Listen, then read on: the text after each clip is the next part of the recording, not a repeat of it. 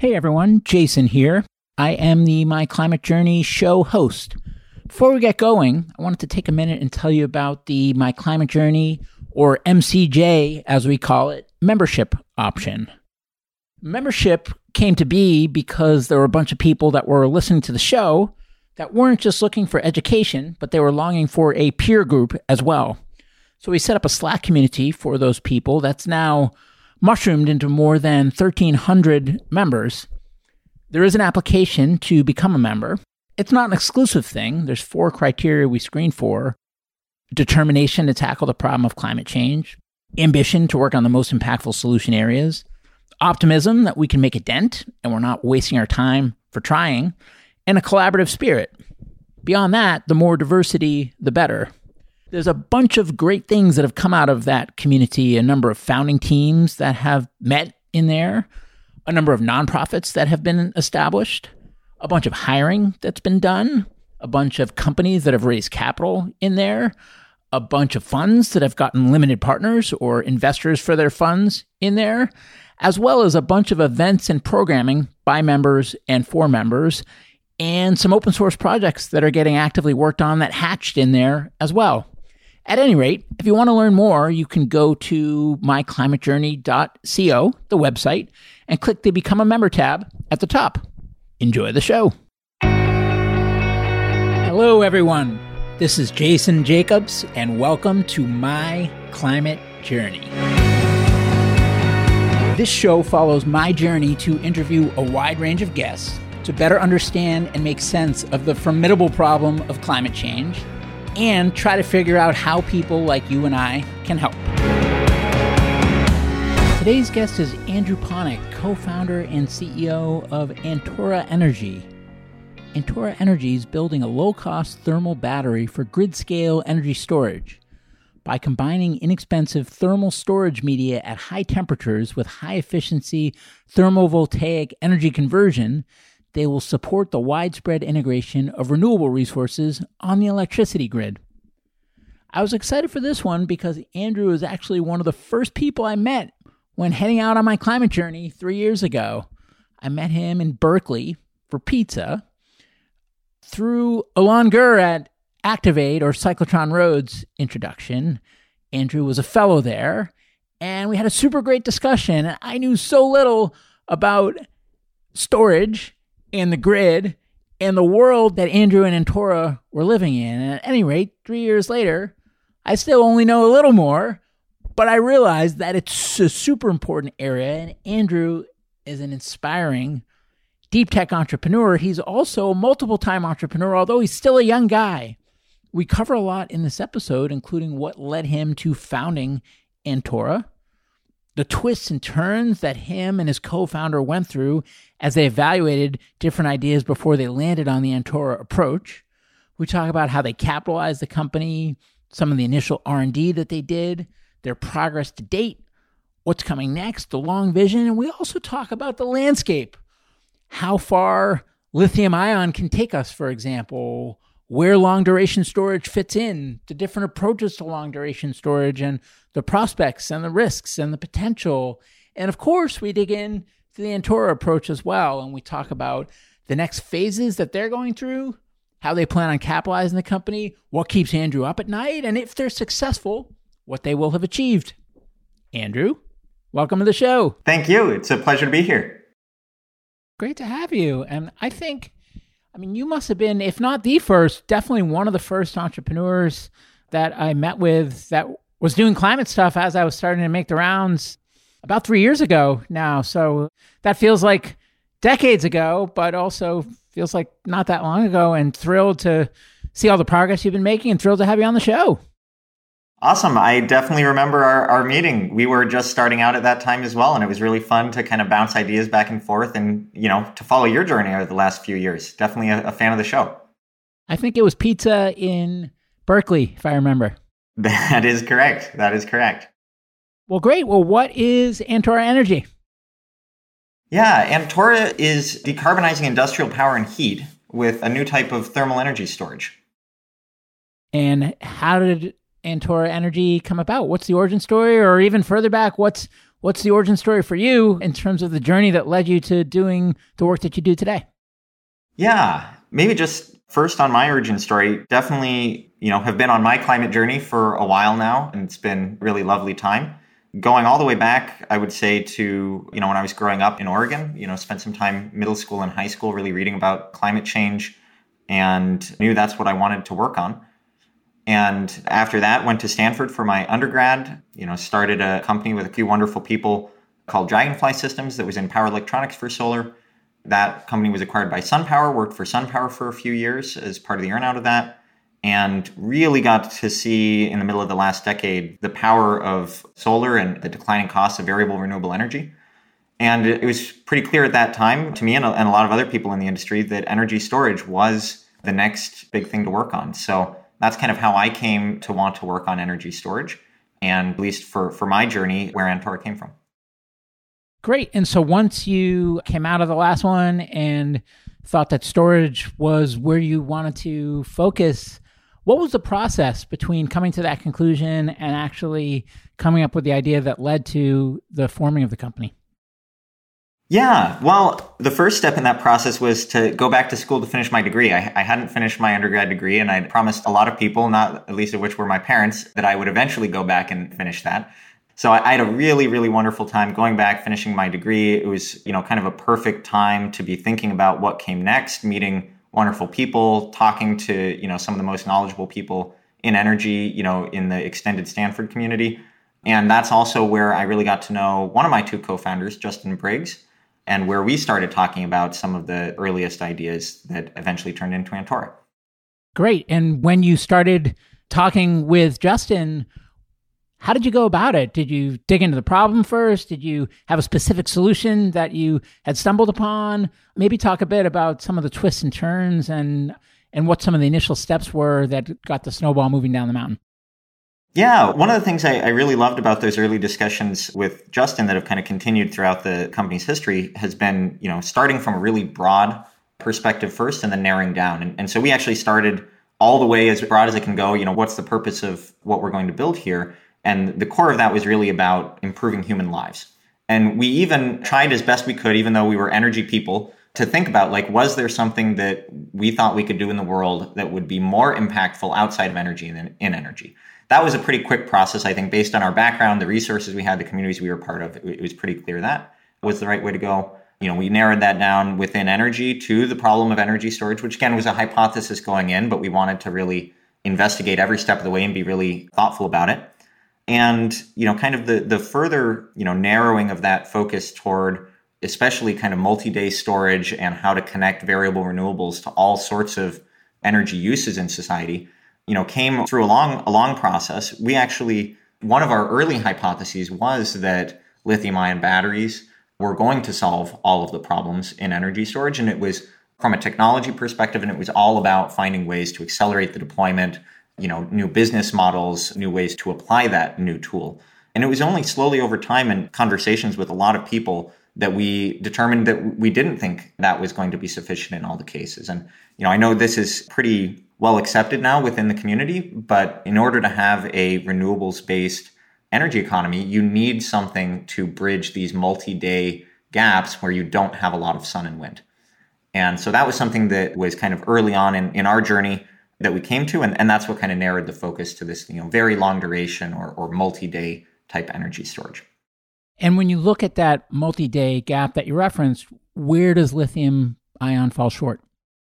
Yeah, so mostly in cost. One of the things that's kind of interesting about the terminology, people often talk about, we don't have good long duration energy storage. And of course, you can take any shorter duration energy storage, like a lithium-ion battery, and just discharge it really slowly, and it will discharge over a long period of time. So there's nothing fundamental about discharging slowly that is hard to do. When people talk about long duration energy storage being a difficult problem, what they're really talking about is cost. They're saying, can you have something that can discharge for 100 plus hours, but that still has a cost per kilowatt, a cost per power capacity that is competitive with other types of power capacity on the grid? And so, that was sort of a fundamental thing, for us to look at, and really, I think, speaks a little bit to a focus of our company, which has been techno-economics. We started out from the very beginning of this process, in a technology agnostic position, not with one idea of how this was going to work, but really wanted to make sure that we were looking at how a solution like this would fit in to the larger system. In large part because we didn't want to go off for, years and develop a great technology and then find out at the end of the day we were solving the wrong problem. So we were very, very, I would say, slow in some ways in the beginning of the company to make sure we understood the techno-economic problems and make sure the solution we were going to develop could address those. So when you looked at lithium ion, you saw that it was off the mark from a cost competitiveness standpoint. How far off the mark was it, and what else did you look at, and how far off were those from a cost standpoint? And I guess the more concise question is, what did the landscape look like at that time? Yeah, so the landscape at that time, which was kind of 2016 into 2017, was pretty different than it is today as far as longer duration storage. There wasn't a lot out there. Lithium ion, we determined was off the mark by maybe a factor of 10, 20 or so. As far as where we thought future costs were going to be off the mark, of course, you always want to be looking 5, 10 years down the line. So, we saw there was a necessity for energy storage in the long duration range that was also in the $10 to $20 per kilowatt hour range on a per energy cost basis. And that's kind of a full system installed cost. And, lithium ion, we're pretty bullish on lithium ion, and we think that lithium ion is going to do really well in all of the shorter duration applications.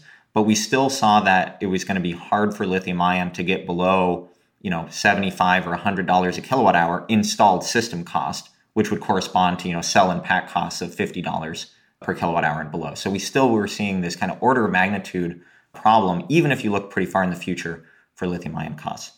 As far as some of the other, solutions that were out there, obviously the elephant in the room is pumped hydro.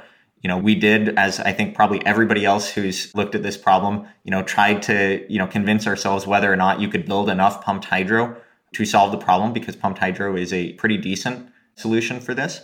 And like many others, we determined that the constraints of geography just meant it was not scalable to what we needed to solve this problem. And so, we started looking at all the kind of farther out solutions, hydrogen. I spent a lot of time on hydrogen, some time on compressed air, different gravitational energy storage methods, bunch of different types of flow batteries. And one thing I want to mention, though, we looked at this in one perspective based on our knowledge. There are wonderful companies with wonderful people involved who are pursuing a lot of these other approaches, and we are absolutely cheerleading for their success as well. We definitely have a feeling that we're all on the same team here trying to solve the climate problem. But, what we saw as some of the drawbacks for those other, systems were largely around either the cost still not getting to where it needed to be, or in many cases, the energy density not being very high. And a lot of people, kind of overlook, I would say, energy density in stationary storage applications because, hey, if you're not putting it on a vehicle, like, what does it matter how big it is? And one of the lessons that I feel like I learned during my time in solar was how important balance of system or balance of plant costs are to new energy technologies. And so every time we saw a low energy density solution, if you start actually, going deep into the analysis of what the additional land and concrete and steel and other systems are going to cost, we think that you can pretty quickly swamp the cost advantages you have with low energy density systems. So that was what we saw as sort of some of the problems out there with a lot of other systems. And the one that we really loved was thermal, because it had the potential, as yet I would say unrealized, to have both low costs and very high energy densities. And so maybe talk a bit about what thermal is and how it works. Yeah, so at its most fundamental level, thermal energy storage means you're going to take your input electricity. And by the way, we're always talking in our mind about the original energy input being electricity. And the reason for that is because we think there is going to be an abundance of variable renewable electricity from solar and wind out there in the future. So the input energy, being electricity, goes to heat up some material. And that's actually usually the easy part. It's pretty easy to turn electricity into heat. And then the harder part is to take that stored heat and convert it to some other useful purpose. And that useful purpose could be something like process heat for industry. You need to put heat at the right temperature, at the right process conditions into an industrial process.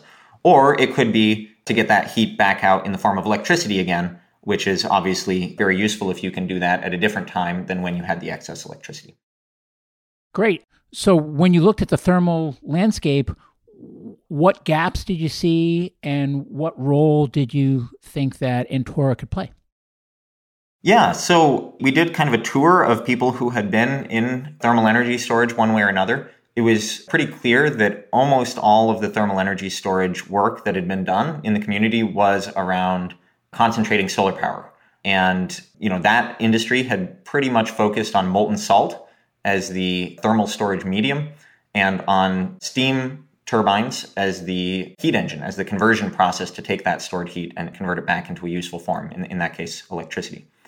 And almost unanimously, everyone we talked to who had been in that industry said, don't do molten salt and don't do steam if you can possibly avoid it. And the problems were just that, dealing with that molten medium, had a lot of complexity that got added in, pumps, pipes, valves, you had freezing and corrosion problems. And then steam, steam is how we generate a huge portion of our electricity from thermal power plants of various sorts, nuclear power plants. But it really doesn't work at small scales. And so it becomes a very challenging scale-up process and a very challenging technology to fit into a distributed energy paradigm. So you can't really get a 1 megawatt steam turbine that has decent costs or decent efficiency. So that was kind of where we started. And we said, okay, if that's not the right way to go, where do we go? And I think the starting point for that thought process was to say, what's different? What's different about what we're doing than what people had in the past? What are the different constraints? And the first thing that was most obvious was we're talking about taking an input energy that's electricity, whereas concentrating solar was taking concentrated sunlight as the input energy source. And the key difference there is that if you have the input energy as electricity, you have a lot of flexibility in temperature range. So concentrating solar is limited by how much you're concentrating the light.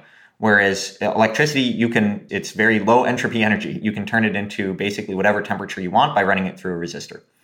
So the first step was extend the temperature range to give yourself maximum flexibility in the choices for the rest of the system. Once you extend that temperature range, you pretty quickly see one of the best materials is going to be carbon, solid carbon in the form of, for example, graphite.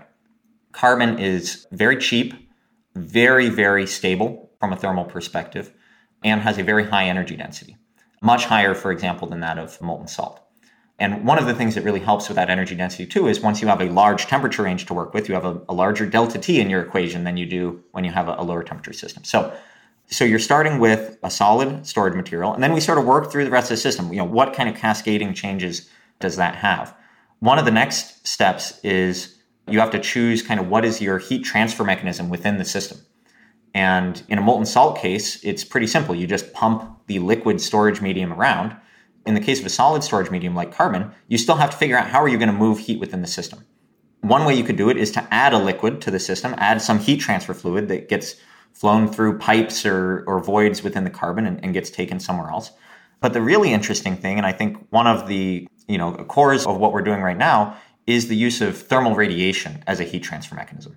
So when you get to high temperatures, things are glowing and, they're emitting light, they're incandescent. And that heat transfer mechanism has a temperature to the 4th power dependence. So if you double the temperature, you get 16 times as much thermal radiation. So once you start getting to very high temperatures, this is a really powerful way to move heat around within a system. So what we found is that actually just by kind of geometric designs, thinking carefully about where to place the carbon and where to place any void spaces within the system, we could channel the heat effectively out of a very large system to some sort of heat extraction at the edges, while still taking advantage of all of the cost and stability advantages of having a solid thermal storage medium. So the two we have there is we have solid carbon as a new choice for medium, thermal radiation as a new choice for heat transfer. The last thing is conversion back to a useful form of energy. So once you have thermal radiation as your heat transfer mechanism, you have a lot of flexibility on where to go from there. So for example, you could put a steam tube or some other thermal receiver in the way of the light, in the way of the thermal radiation coming off of the system, and use it to heat up, process fluid for some industrial process. That's really great. But the one that's kind of unique is that if you're, again, moving heat through your system in the form of light, the last step conversion to electricity can use a new type of heat engine rather than a steam turbine. you can use photovoltaic cells. So photovoltaic cells usually convert photons from the sun into electrons. You can just as well convert photons from a glowing hot object here on Earth into electrons. And so that last step is one of the really key ones because it gives you access to a heat engine that is very inexpensive, solid state, no moving parts, and scalable. It can be a kilowatt, a megawatt, a gigawatt. It doesn't matter. You're scaling by numbers just the same way that solar PV does, rather than building, essentially a steam power plant next to your thermal energy storage. So those are the sort of three pillars of what Antora is doing and how it's different from conventional thermal energy storage. And now maybe talk a bit about the go-to-market. So how does one go about taking a thermal storage solution to market, and what are the key steps and milestones along the way? Yeah, the market right now is really emergent for multi-day storage in a lot of ways. And so the key is to find the areas where it makes sense, is a no-brainer right now. And our first hypothesis was really that we would go to utility scale, big long duration storage plants on the grid. This is probably the most obvious market for something like this. It's a very attractive market and one that we think that we will pursue in the future. Putting a huge thermal energy storage system at an important grid node or replacing dispatchable generation with a combination of variable renewables plus our system, which again, you can do pretty effectively if you have that kind of 100+ hours of storage. It can be truly firm, not just, firm as long as it's relatively sunny and windy. But where we found kind of a more critical need was actually in the industrial sector. And a couple of aspects of that. The first is we have sort of the unique ability to provide process heat at a variety of different temperatures and electricity from the same system and in a varying proportion. So, right now, there's actually a fair amount of combined heat and power used in industry where you have a single unit that is producing both. One of the big challenges with that has been that you get both at the same time, kind of by definition. And what we found is that there are some pretty big economic advantages to be able to put a single unit at a site and then provide variable, dispatchable, on-demand electricity and dispatchable heat, both of which that are coming from clean electricity. So this was a really big realization for us that came from a lot of conversations kind of across the energy ecosystem. And it also fits really well with some of the other aspects of our technology. For example, the high energy density of the system, which makes it very siteable. You can easily go onto an industrial site and put the system there because the energy density of this system is similar to that of lithium-ion batteries. In fact, often has a footprint smaller per energy than a lithium-ion battery installation. So that's kind of at the broadest level where we think this has a really unique place in the market. Getting a little bit narrower there, we found that there are a number of industrial facilities, especially in places like the wind belt, where you can take advantage of either very low electricity prices that are kind of being driven by overgeneration of wind, or in some cases, co-locating a system like ours with solar in a sunny place like California. And so, maybe not surprisingly, the earliest markets for us are industrial facilities in places that have high renewables generation or high renewables generation potential. Great. And in terms of the types of clients that have industrial processes that are most relevant, what do those clients look like and how are they dealing with this problem today in a world without Antora Energy? Yeah, so I'll give a couple of examples. I would say a good chunk of the potential customers we're working with are in food processing or in fuels, for example, ethanol. So those are two pretty big categories. There's a number of others as well. But just to take those as a quick example, especially again, because we're often looking first at the wind belt, these customers are often very sophisticated about their energy. Energy is a very large part of their operating expense. Many of them have located in areas with low energy prices for exactly that reason.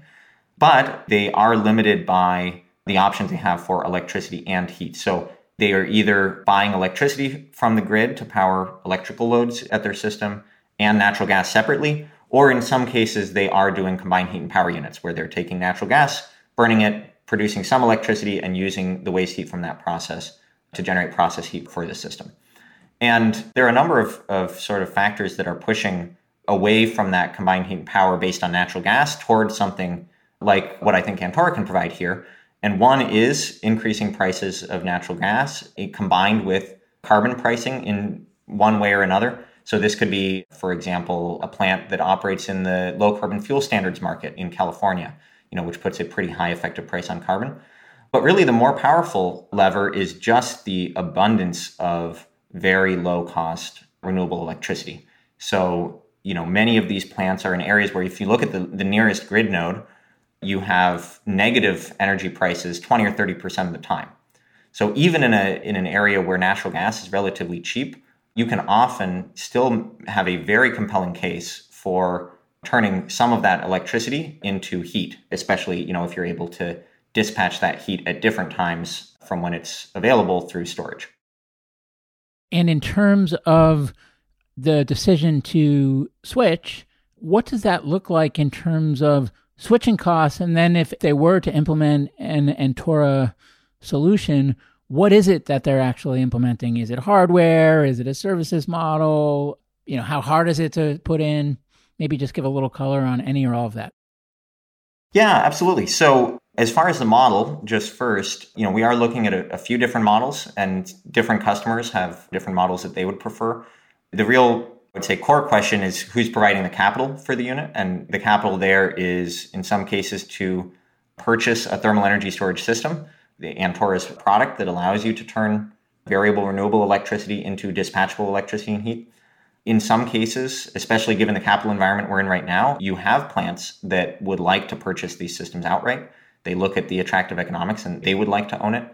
In other cases, folks who don't have access to the same level of financing are looking for something like a heat purchase agreement, steam purchase agreement that would go along with this unit. So we're looking at both as far as model. As far as the actual implementation here, there's two versions or flavors of how this would go. One is where you're installing a thermal energy storage unit and you're hooking it up to the grid or to a nearby wind plant. And so you're taking sort of existing electricity generation. The other is where you're actually building some sort of on-site electricity generation, often a solar plant nearby, in order to provide that input energy. And, sort of the size of the project depends on whether you're installing new generation. If it's all grid-based, it can be a pretty quick and fairly low capital project to install this. Obviously, if you're installing a tens of megawatt solar plant, it's going to take a little bit longer and require a little bit more capital. But of course, then the energy is paid for through that plant over the long term. So it's a pretty light touch compared to some other types of decarbonization solutions, but it still obviously requires very close coordination with the plant, with the local utilities, with local landowners, and that's something that we're working hard on right now. And when it comes to getting these projects financed, what are the typical sources of capital for that? And also, I guess part of this you already answered. I was going to ask who takes on the risk, and you said it depends. And I guess my question there is, are these early phases about experimenting with different models to find one to standardize on, or do you anticipate that there'll be a portfolio of different business models as you scale? Yeah, we believe that long-term, the model that's going to make the most sense is for Antora's relationship with the end customer to be in the form of a heat purchase or power purchase agreement, or both. Long-term, a lot of these customers are not going to be wanting to put up the capital for these systems themselves, may not want to take on the risk of these systems themselves. And we believe that, a lot of the partnerships and backers that we have will give us access to a lot of that capital and folks who understand the risks of this system better than if we had to kind of make that pitch every time to the customer. That said, again, we're in a pretty unusual environment here where there's a lot of cash floating around. And so we've been, I would say, surprised in many cases that people want to take on a lot more risk with these early projects in order to see the upside of even relatively early installations. So are you using equity capital to fund these early projects? No. Beyond maybe some very early pilot units, which may have to be either partly or fully financed by a combination of equity capital and grants, we have seen pretty clear pathways to debt financing or just straight customer ownership of these assets. And in a world where, as you said, it does move to PPAs or HPAs, if that's a word, the heat power agreements, the capital that you would use for the project financing at that point, do you anticipate that would be debt? Yeah, we think primarily debt, and certainly that's our target. Uh-huh. And do you anticipate that the sources of the project finance will evolve over time? And if so, in what way?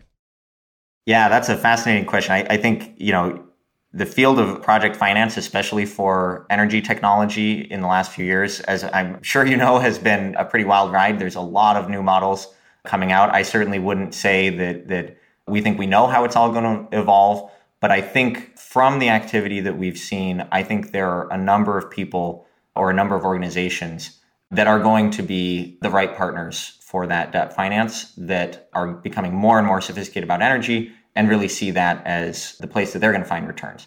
Some of those are even organizations that we've tried to bring in as backers or partners to Antora early on so that they can sort of get that early look and get a foot in the door. And some of them are, I'm sure, folks that we haven't met yet. So it'll be a diversity, but certainly a really exciting movie to watch play out in the finance area. And it sounds like industrial processes are your beachhead market. How far do you think that market will take you? When and how will you look to expand? And into what other markets do you think would be at the top of your priority list? Yeah, so, I think if you look at the size of industrial energy markets, they are massive. Probably a quarter to a third of all global emissions are coming from industrial heat and industrial power. So certainly we don't see the industrial use case as sort of a stepping stone to something else. This is a very attractive long-term market for the company. That said, we do think that in the future, we will probably also be branching out into sort of pure play grid and sort of utility type sales. We've had a lot of really great interest from the utility sector, especially in the last 12 months or so. It's been really, really fun to see sort of the shift and sort of mindset throughout the community about the need for multi-day storage to enable very high penetration renewables on the grid and replace dispatchable fossil assets. That said, we think that market is going to be a little slower to develop and it is in some ways less attractive early on than the industrial markets. Who do you compete with most directly? And you can either answer that with specific companies or just what are you trying to unseat, if anything, when you're going and pitching these projects? Yeah, the direct competition in almost all cases is natural gas in the form of combined heat and power, or a combination of natural gas for heat and grid electricity for the electricity. There aren't a lot of other solutions. If you go into one of these meetings, you don't hear questions like, well, should I get a lithium ion battery instead? It's a totally different use case. You're talking about both electricity and heat, not just electricity. And you're really talking about providing something that's a complete solution. So I think the key there is, we're competing against conventional energy sources, not so much other new technologies. That said, there are a number of companies that are providing or that are developing what could be very attractive solutions for at least parts of this market. Certainly, as I sort of alluded to earlier, there are a number of wonderful companies working on, very long or multi-day storage. Many of them we know well and, again, are cheerleaders for as well. Those are often not addressing the thermal aspects of the industrial energy problem as well. And then on the flip side, there are a number of companies that are, developing solutions to cover the thermal side of industrial energy. But typically they have sort of a limitation in their ability to help provide electricity, help bridge variable renewables to stable electricity for the plant. So, there's definitely competition from new technologies sort of on both sides of the equation. There's maybe a little bit less that are trying to kind of attack both power and heat. But, far and above, our main focus is how do we displace natural gas in the US and actually internationally, often coal for some of these industrial sites as well. And when you are talking to customers about potentially evaluating an Antora solution, what are some of the objections that you have heard? Yeah, the first thing I'll say is we went in thinking that perhaps naively that the objections were going to be, can you beat natural gas at sort of the cheapest natural gas has been? In the US, wholesale prices for natural gas have been floating around $3 an MMBTU for a decade. And so we thought that was going to be the largest objection. What we found is that we're actually able to be very competitive on price, and that most of the objections are on the softer aspects of integration. I think maybe the most important one to mention is the integration challenge. If you're going to an industrial facility, they have a process that they're running. That's what makes them money day in and day out. And anything that can disrupt that process is something that needs to be looked at really carefully. And so, we work very hard to minimize the amount of disruption that would happen at the site in order to switch over, say, their source of process heat from a natural gas boiler to our system.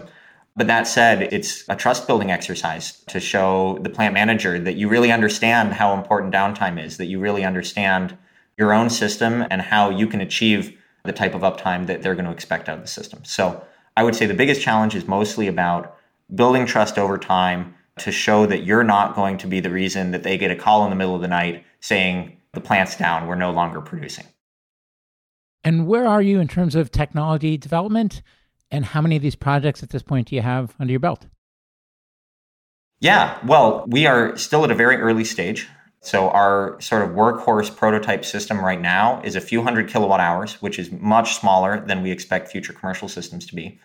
And we are working hard right now on a 100 megawatt hour pilot system that is slated to go in with a partner, Wellhead Electric, here in California, funded partly by the California Energy Commission.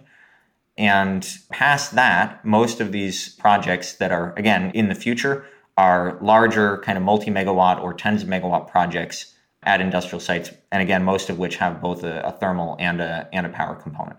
And if you're wildly successful with Antora beyond your wildest dreams, what have you achieved? Absolutely. The top priority for us is decarbonizing industry. So the vision that we really see is that when you go to an industrial facility, whether that's anything from a mine to a big agricultural processing plant to a chemicals facility, that you're seeing an Antora unit out there next to the plant that is providing the process heat that would have been otherwise coming from fossil fuel sources, and that is allowing them to have a reliable electricity supply every hour of every year that is entirely sourced from variable renewables like solar and wind. That's absolutely far and above the vision for what we want to see.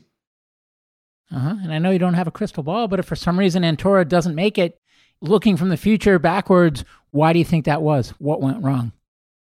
I love this question. And actually, slight diversion, this is something that we see as a really important part of our culture. We do a lot of work to try to, poke holes in our own ideas. We actually fairly recently did an exercise where we tried to write the headlines that would be written about Antora if we were to fail, as a way to sort of spur our brain to answer exactly the question you just posed, Nick. If it goes wrong, what likely did go wrong? So certainly, the top categories, of course, the maybe less interesting version is like, we failed to execute internally. We failed to build the right team. We failed to bring in the right partners. That for any company is a possibility and something that you have to protect against. But I think, if you look at sort of the larger market and the larger factors, I think the real question is around the larger energy picture. Is there a price on carbon? Are the industrial customers that right now are talking a lot about decarbonization, does that continue or does that peter out? Do natural gas and energy prices across the board stay elevated, or do they come crashing down to really low levels?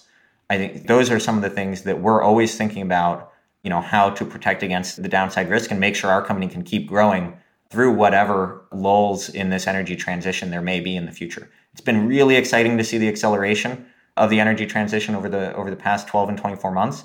But we always want to be prepared that it can stall out a little bit. And from my own personal experience, I was raising money for my first company in 2013, 2014. It was a much different environment back then. It was really challenging. There was a smaller talent pool, smaller investor pool, and you want to be able to thrive in a situation like that and in a situation like we have today, where there's a lot of capital and wonderful talent available to help build big things.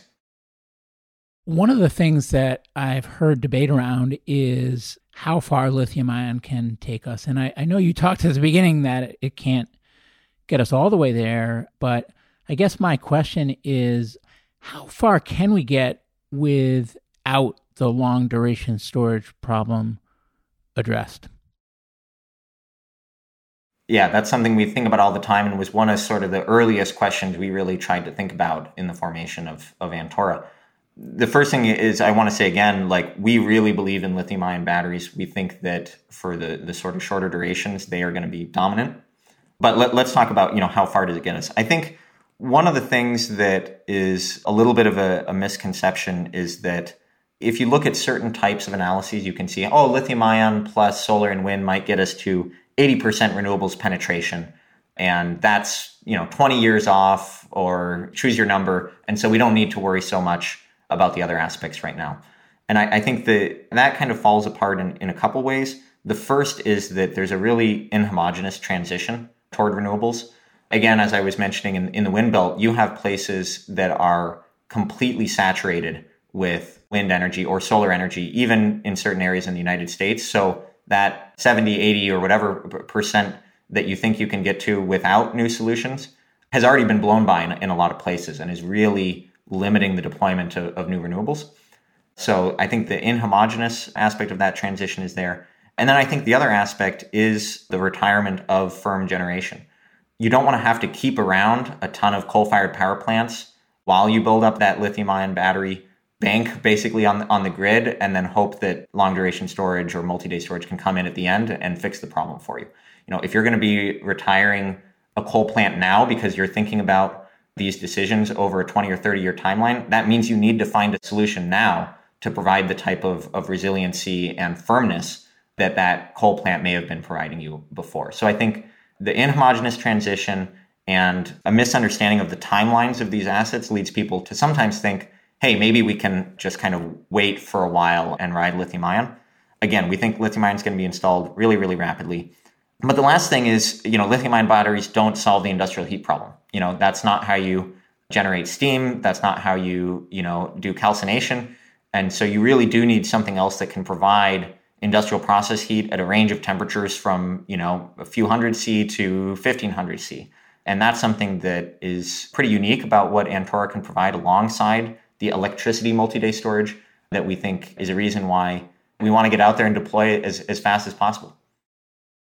If you could change one thing outside of the scope of your control that would most accelerate the progress of Antora and long-duration storage in general, what would you change and how would you change it? The obvious answer to us is carbon pricing. I think it aligns pretty well with what we've been talking about here. Our company is very focused on techno-economics. We really believe in the simplicity of carbon pricing as a way to push the market toward cleaner solutions. And so, yeah, that would be my one thing to change. I imagine it's the one thing that a lot of folks would change. But certainly, I would say that over and over again is the biggest single factor for not just Antora's success, but the success of wonderful companies aiming to decarbonize all across the energy economy. So given that, is that an area that you resource to at all from an advocacy standpoint? In the past, we haven't had the resources to really put a lot into that. But based on the networks that we're now becoming part of, absolutely something that we are pushing wherever and whenever we can. I'm not an expert on U.S. national politics, so I can't speak to what are the best ways to try to push that forward here. But I'll just give anecdotally, as you know, there's a carbon price in Canada that has recently been passed and that's going to, step up over time. And we have seen a really marked shift in the interest we've seen from Canadian industry based on that carbon price. It changed their thinking. It really did go straight into the economic models that they have for the future of their business and led them to start saying, we need to decarbonize. We need to decarbonize fast. And so, I think we've been able to see firsthand the really powerful effect that a carbon price, even one that's low now, but that will likely increase in the future, can have on how these decisions get made. And we would be just overjoyed if something like that could happen in the United States as well. Andrew, where do you need help? For anyone listening that is intrigued by what you're doing, who do you want to hear from? We would love to hear from everyone. I'm an energy nerd for sure. I love thinking about solutions all across the landscape. So would love to have interesting conversations about almost any subject. But what's most important to us right now is to find the right team to build this company. So if anyone out there is listening, is intrigued by what we're doing, we would love to talk to them. Our hiring email is hiring@antora.energy. A little plug there. And we have a great team now. We're growing fast and would love to hear from anyone who knows that this is the mission that they want to be working on. This is what they want to do with their life and how they want to make an impact. Any specific roles to call out? We have roles across the organization that we're looking for, from engineering to business development to finance. So I would say there's very few sectors that a talented, energetic, and mission-focused person would not be able to find a home at Antora right now. So we would love to hear from everyone. Andrew, anything I didn't ask that I should have, or any parting words for listeners? I don't think so. This was a really wonderful time. It was so good to chat with you again here. And yeah, we're fired up and ready to go. Can't wait to see what happens in the next few years. We're very optimistic. It's a huge challenge. Obviously, a lot of work to be done, but just being part of this community and seeing the number of really talented people who are working hard on this gives me hope every day. Look at you. You said you didn't have any parting words, and then you delivered some great ones. Thanks so much, Andrew, for coming on the show, and best of luck to you and the Antora Energy team. Thank you, Jason. Happy to be here. Thanks so much for taking the time. Hey, everyone. Jason here. Thanks again for joining me on my climate journey. If you'd like to learn more about the journey, you can visit us at myclimatejourney.co. Note, that is .co, not .com. Someday we'll get the .com, but right now, .co. You can also find me on Twitter at jjacobs22, where I would encourage you to share your feedback on the episode or suggestions for future guests you'd like to hear. And before I let you go, if you enjoyed the show, please share an episode with a friend or consider leaving a review on iTunes. The lawyers made me say that. Thank you.